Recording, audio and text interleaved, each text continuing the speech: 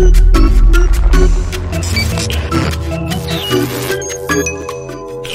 everybody, welcome to episode 12 of season 2 of Red Wings Rant. We have some things to celebrate, and guess what? We don't have an ad, so Mike, woo! You're coming right in! Like being ad-free, baby! Yeah. We are talking, of course, first series with the Detroit Red Wings. We'll get you prepped for the Columbus Blue Jackets, but let's see if Matt can keep talking and move his Google Chrome tabs to one side of the screen and his notes to the other. He did it. All right, cool. Mike, that's me. You were spitting fire. Matt, that's you. Before we started recording, yeah. It was quite a bit of fire. I was hot.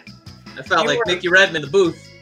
Yeah, you were pretty angry at some of the things that Blatchel was saying to try and, like, I don't know, put out some fires, where he was like, no, seriously, guys, game 1 was close. Look, it's fine. I get it.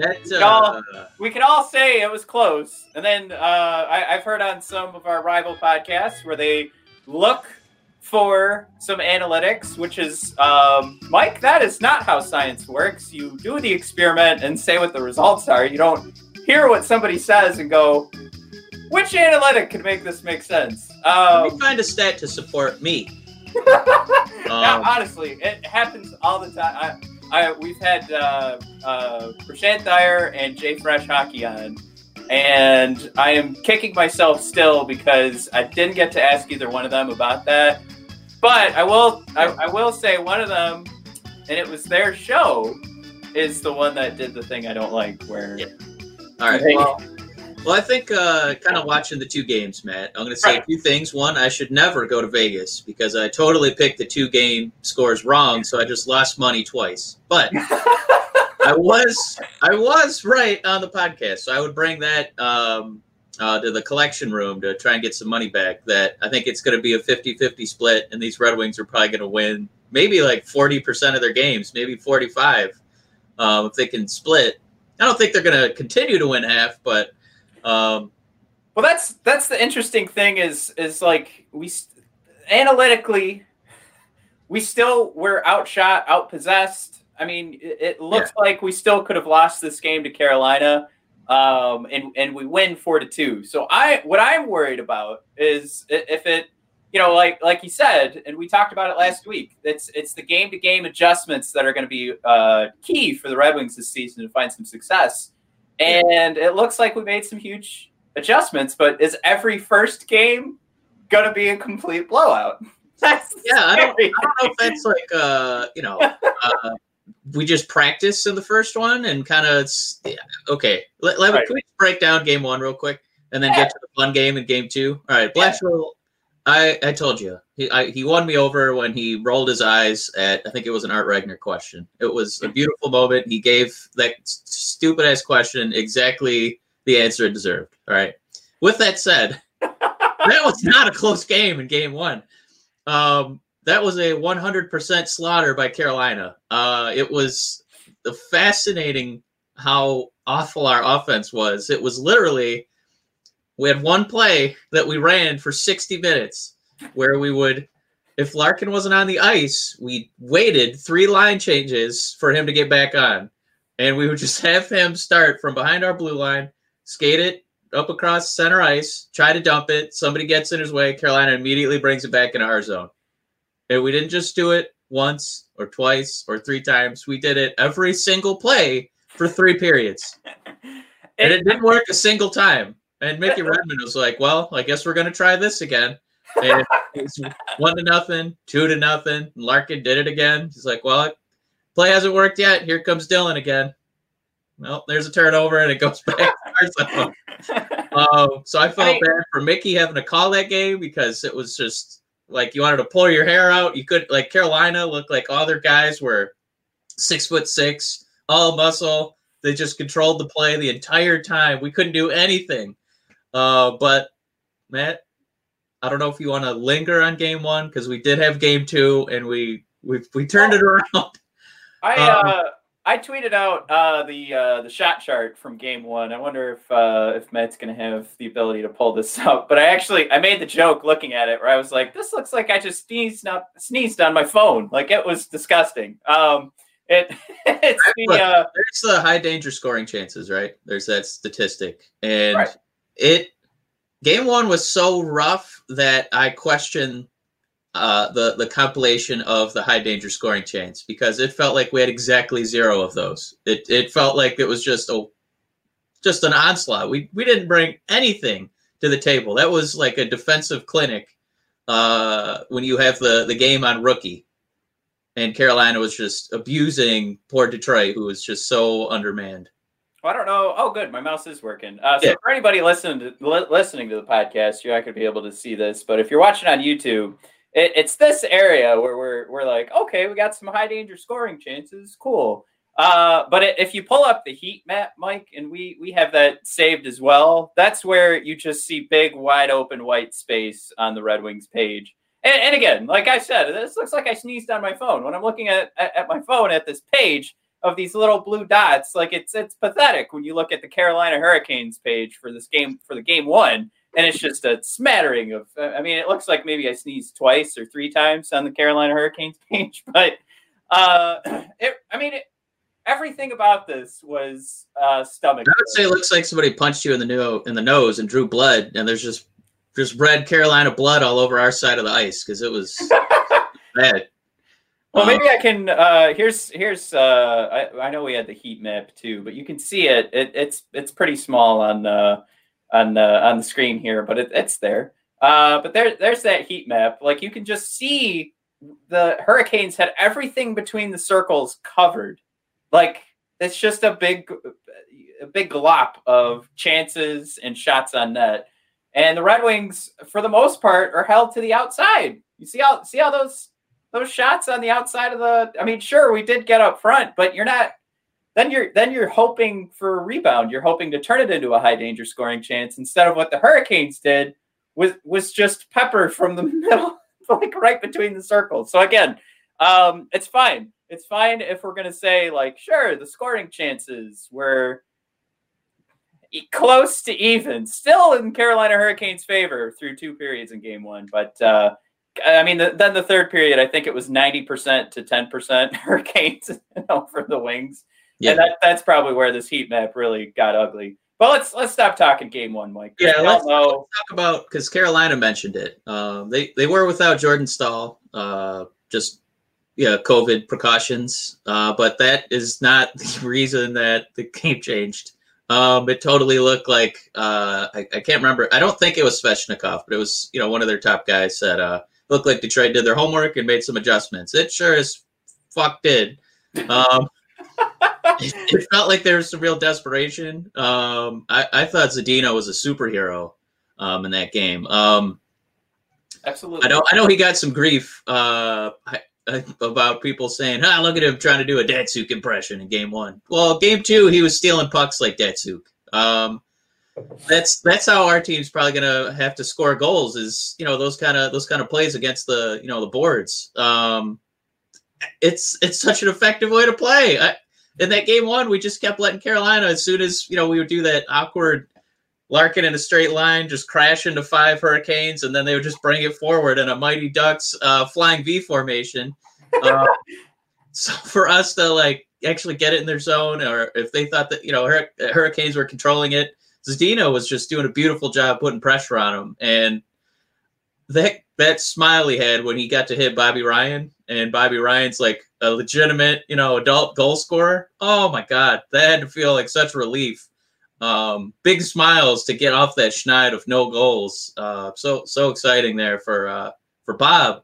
And Matt, to see, as far as adjustments from 1 to 2, do we put Bobby on that, my God, if he goes down, we're screwed list with Larkin and Mantha? It's soon to say that. I mean, after that goal, it seemed like a switch was flipped. Like, we still got dominated again in the first period, and I think we were all kind of hanging our heads. So we go down 3-0. First period in that game was still pretty heavy Carolina, but after Bobby scored, I think just to talk about the Red Wings on a whole, it really did seem to lift the whole team up to like a whole new level of play. The analytics still point to this was in Carolina's favor, and we pulled out a victory 4-2. So again, there's a conversation about the goaltending and how we can eliminate some of those high danger scoring chances and how we find a win. But if we're going to be able to like see a guy that's going to be passing and shooting the way like Bobby Ryan was playing yesterday, it really did just, I mean, if we want to play the eyeball test, let's forget the analytics. It really did like push this team to a whole nother level. I mean, you heard Mickey talking about it too, where it was just the momentum was all on the Red Wings side after that goal, at least for the rest of the second period. That was their period. The third period kind of had its ebbs and flows. But it was, Mike, it was nice to see. Like all last season, we saw the third period blow-ups. Like that's kind of what I was like holding my breath on, was I didn't want to see, especially with them scoring 1 minute into the third period. I didn't want to see another third period stinker. Yeah, it would be like as soon as the other team got a goal or tied it up, we just totally deflate. And it kind of felt like we would get re-energized, at least in this game. Like, yeah, let's get another one. Let's get them back, boys. Yeah. It looks so out there. You know that Svechnikov is the master of the Michigan goal. So I, of course, had to have fun when Larkin scored his goal. And I said, well, there's the Detroit Red Wings and Dylan Larkin's version of the Michigan goal. Yeah. Of course, anybody listening at home, that the Michigan goal is that one where Svechnikov behind the net just picks up the puck and throws it behind the, right over the goalie's shoulder. And Larkin, this is all about scrappiness. This is about nose to the grind kind of play. Like it's, throw all the cliches in there because that's how it happened, right? Like he's gunning to the net, throws the puck out in front, and it just so happens to go in. And you talk about Mickey Redmond called Svechnikov's goal, right? He called it a goal scorer's goal. That Dylan Larkin goal is a captain's goal. I want to say that. I know we didn't put a title on it last night. Mickey didn't put a title on it, but that, Mike, oh my God, you want to talk about guys making a difference? I thought Dylan Larkin, he struggled in game one. He definitely was at fault on that first goal in game one. And game two felt like he went, I'm the captain. I'm the captain now. Yeah. It was that gift. Dylan, like, no, this is my team. And he really took over that third. But I want to still like bring that back to your point of Bobby Ryan and making the huge difference, because you take out Franz Nielsen, and we all had our jokes. I don't know how to take out an assistant captain, but I guess we do it now. I mean, the upgrade, I think, was easy to see, like between Franz Nielsen and Bobby Ryan. And the analytics are there, too, to say the high danger chances, Bobby Ryan led the team. And from an expected goals perspective, he was also in the positive. So at least him being out there meant there was a better chance for the Red Wings to score than it was for the Carolina Hurricanes to score. And we didn't, he's on $1 million contract. This is, Mike, right now, after one game of Bobby Ryan, this could be the exact opposite of Franz Nielsen. Like, not overpaid. He looks reliable. I mean, the post-game stuff, oh my God. He's so much fun to listen to. He sounds excited. He sounds like a new man. He's a new human. But everything about the Bobby Ryan story is always like, it's always inspiring. But for that team, and to finally come back to your question, if things are going to continue, I don't want to make like a huge statement right now. But after watching that game and seeing how he turned that team on, like, and pushed them to another level, yeah, I think you could be right in the sense like there's always a guy every season that kind of looks like when they're not on, the rest of the team isn't on. Yeah. And it was 2 years ago we were making jokes about the Mike Green magic, that whenever he was like injured the whole season, so not last season but two seasons ago, then you would insert Mike Green into the lineup. He would have a terrible game, but we would win. Now, Bobby Ryan did not have a terrible game, But I'm wondering if it's just going to be this magic that because of his high skill level, because of the attitude he's bringing to the ice, this is like that's that difference, and we saw it. You can't. The eyeball test is where we're doing this, so it is objective. But we definitely saw a completely different Red Wings team after that Bobby Ryan goal. It's kind of scary. I think Ken Daniels mentioned it towards the end of the 3-0 defeat. He's like, the Red Wings definitely have a little bit more depth this year, but they're still missing that big firepower to get goals in the net. And I don't know if we have that depth. I mean, we went down one of our top 6 guys, and we got slaughtered 3-0. So I think if we saw Bobby in there, we saw the first line and the second line at full strength. Zadina having Fabry and Bobby to throw the puck to, worlds of difference. It felt like 2 legitimate scoring lines, but God forbid either of those 2 lines loses anybody for one game. It suddenly becomes a one-line team. But with that said, I did just want to throw some props out to our boy Luke Glendening, who got the opening faceoff for Game 2, because his line was the only one that put any pressure on Carolina in Game 1. So, just winning faceoffs. I think he had the best faceoff game in number 2 for our Red Wings, but. His defense. I didn't want to go without mentioning him because he's not going to be one of our stars. I still think the star should be Zadina, Bobby Ryan. Fuck it, I'm going to put Luke at number 3. Why not? And but yeah, just controlling the play, being scrappy, like you said, fighting for pucks. That's how you win. And hopefully we get more Game 2s and less Game 1s, man. Well, I'll throw out there too. Like I wanted to touch on like Dylan Larkin turning into the captain. Oh, we got a hello from DW3X. How are you, little frog puppet man? He's all right. I like frog puppet man. DW3X. 2021 is Detroit's year, baby. I hope that you mean too, like not just the Red Wings. Like we're gonna run. Pistons are turning it on. The Tigers, maybe if they play a season this year, they'll be good. And hopefully the Lions sign a coach that, even though he looks like PC principal. I can't believe we're getting a former tight end as our coach. But anyway, yay! There weren't any kickers available? I don't know. You want to get Pat McAfee in here? Oh, please. I want him to moonsault down to Stafford in the first practice. That would be great. Well, back to the Red Wings conversation. We do. I had a couple of points I wanted to touch on besides Larkin getting those points, baby. Touch them. So he does get the empty net goal as well. So we get the 4-2 victory. He gets some space. By the way, did Mickey not sound so effing relieved? I think he was cheering Dylan on as he crossed center ice. He's like, "Come on, Dylan, baby. Come on, Dylan, baby." And then Dylan just kind of saucered it towards the net, and he's like, "Yeah." Nothing like the hometown commentary, He has been such a joy. This is why, think about all the different announcers that Detroit sports have had that you and I have had the pleasure of, displeasure of listening to.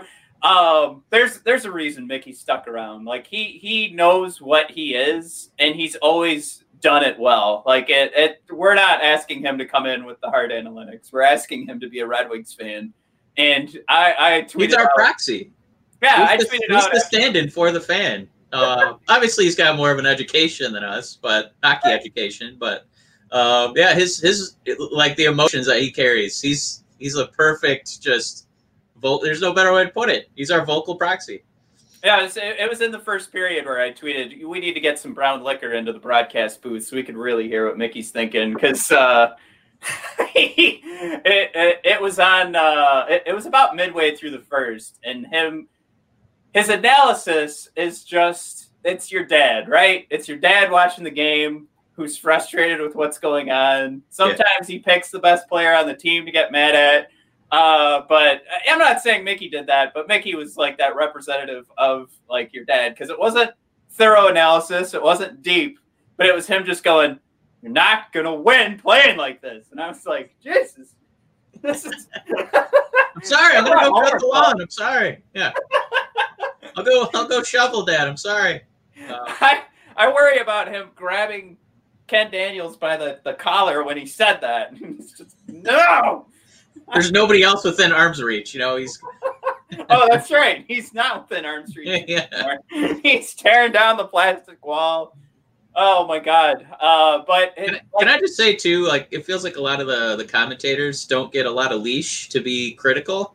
But I don't know how Mickey is able. Maybe it's just his old age and that contract he's got. But I'm so glad he has that leash to be critical of players and plays.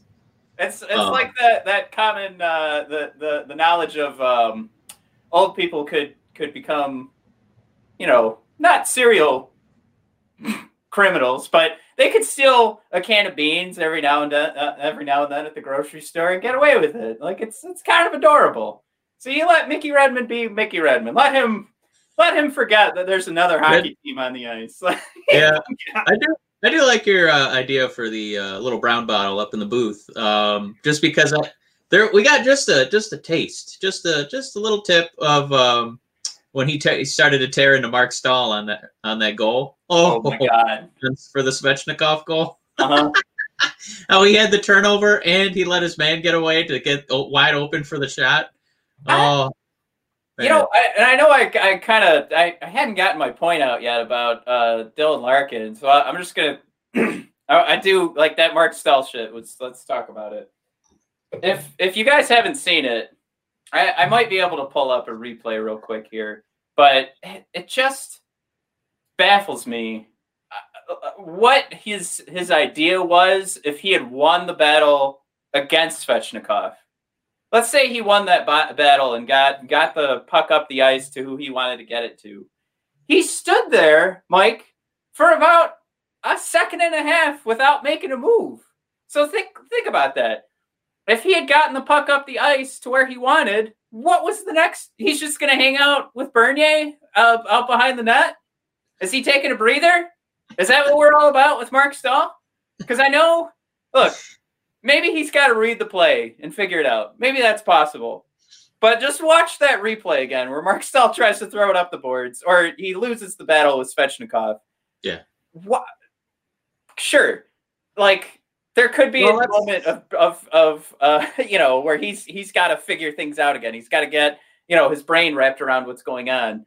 But if he got the puck up the ice, why isn't he moving forward? Which also begs, how does Svechnikov get in front of the net without anybody contesting him? Like that's where the problem starts. Like, it's not just that Stahl got beat. There wasn't that thought in his head where you go, this guy's got so many years of experience. This should be the trigger to fire off when he gets beat is like, go to the front of the net, right? Yeah. And he didn't do that. So that's where I'm like, okay, let's pretend like he didn't think he got beat. Maybe he thought the puck was moving up the ice. He's still standing there behind the freaking net. He's still not moving. I don't understand what the hell. He's waiting for that pass so we can set up the play from behind the net. We already, Mike, it appears we've already selected our dog for the year because Nielsen's already a healthy scratch, so we can't dog him anymore. Yeah, just to clarify, too. I mean, in Stahl's defense, it is Svechnikov. So it's not like it was, some bottom tier fourth liner where this happened. But, I think it maybe sooner rather than later, we'd like to kind of see, give Dennis Cholowski, some ice time and maybe not let him kind of learn and experience, get some, ice time against the Svechnikovs, because we kind of see with all that wisdom what we're going to get with Mark Stahl this year. Yeah. It was something too, like when we first picked him up, it was, I mentioned this last week, but the Broadway boys, our New York Rangers brothers on the Hockey Podcast Network were just like, hey, good thing you got a draft pick here because this is going to hurt you. Yeah. I mean, we can't. Yeah. We'll just start building the case to have some other young player take his spot because I think this was Exhibit 1. And here we go. I did find it. Okay. Let's see if I can get this up here. So again, this is for everybody. This is why you got to follow us on YouTube, everybody. Just here's the problem with this. The replay isn't perfect here. So you can see how he is like, look at how his feet are flat on this. So we got to wait for it to reset because this is a GIF. But he gets beat by Svechnikov and his feet are flat. And Svechnikov is already moving to the front of the net. And then he goes, oh, shit. Again, like, that's where the question comes in. If he got the puck to where he wanted it to go, why would he be hanging out behind the net after? There's no reason for it. There's nothing good was going to come from that. Okay, I'm done. Yeah. That little clip, it skips the turnover too behind it in our zone. So right. I mean, it's just ugliness. You only saw one of the two poo-poos. There's actually two piles of poo-poo on that play. So let me go back to Dylan Larkin and him being captain now. His first couple of games, his first weekend, his first series. We're going to call him series this year, folks. Gets that empty net goal. Mike, what I loved was when it was 4-2. He could have gotten a hat trick in game number 2, Mike, and Red Wings fans would have rejoiced. It would have been, yeah, our captain did it. He got a hat trick. And, and think about his stats for the year. Like, he's got to be thinking about that. He wants to look good. Like, right? Those elite players want to see themselves on the leaderboard. But he fed one over to Namestnikov, who had 2 different breakaways and is looking like the brand new Darren Helm of the Detroit Red Wings. Just complete dumpster fires of attempts on the breakaway. Really, I shouldn't even call it a dumpster fire. It was just him kind of skating up to the goalie and pressing it up against his pads. So Larkin sees Namestnikov open in front of the net. Namestnikov still doesn't score, but that's where I'm saying captain. And then the third point, so you've got the goals, you've got the tenacious play. My captain point number 3, Larkin is 9 of 14 in the faceoff circle. 9 of 14, according to Natural Stat Trick. So if that is incorrect, I know they do miss some shots on net and stuff like that. So, but according to Natural Stat Trick, 9 of 14 in the faceoff dot.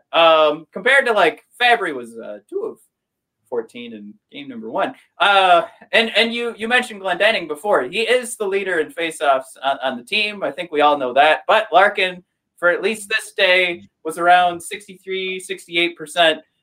So he took the day after losing 3-0. He stepped it up, and again, close to 70% on those faceoffs. I mean, that's our captain. I just wanted to throw that point out there because, as we all know, probably the more important thing besides having a captain that's playing like one, Mike, was our goaltending for these 2 games. Because even though, look, it's fine if you want to say the scoring chances look like they were close in game number 1. Sure. And, of course, that heat map that we showed, all the Red Wings scoring chances came from the side of the net. So, cool. Yeah, I guess we did do great on scoring chances. Anyways, Mike Greiss, 952 in game 1, 952 save percentage. Bernier, 935. I joked with Ryan Lambert, and I said of Puck Soup when he was on the show a couple weeks ago, I said, if the Red Wings are going to be good, what's that save percentage have to be? And he took it seriously. I thought he was going to say, 99, but he took it seriously, and he said 940. So we're right there in that range. And, Mike, we do have a playoff spot right now, so if COVID takes out the rest of the season, the Red Wings are making it to the playoffs. That's right. We're a top 4 team in the Central Division presented by Discover. So to finish this point, I did see posted this morning goal save versus the expectation of what one might I don't know come out with for the season. I don't know how to say it. Goal saves versus expected. So this is a measurement of who is basically these goalies that are going above and beyond. So there's how many goals you should be saving, and then how far beyond are you going past that point. So when you talk about goalie analytics, I think we've said before, it's pretty tough to track. It's hard to see like which goalie is performing the best, because you could look at like those high danger chances that they're saving, and that's one way. This is another attempt to figure out who the best goalies are. Mike, if you can see it, you'll see at the top of this graph there's a blank space. That's actually the representative Thomas Greiss there. So, Mike, in the top 6 players of goals saved versus expected. So again, the guys on the top of this list mean they're going above and beyond what the expectation would be from an analytical perspective on a save percentage and shots saved. So you have the expected, what it would be, and how far past they're going past this. So the guys on the top are doing very well. I don't know how many different ways I can explain it, but I have been told I'm very bad at explaining analytics. Anyways, this is a good list to be on. We'll say that. So basically, Thomas Greiss is better than Vasilevsky. Got it. Yes. That is what you can pull from this list.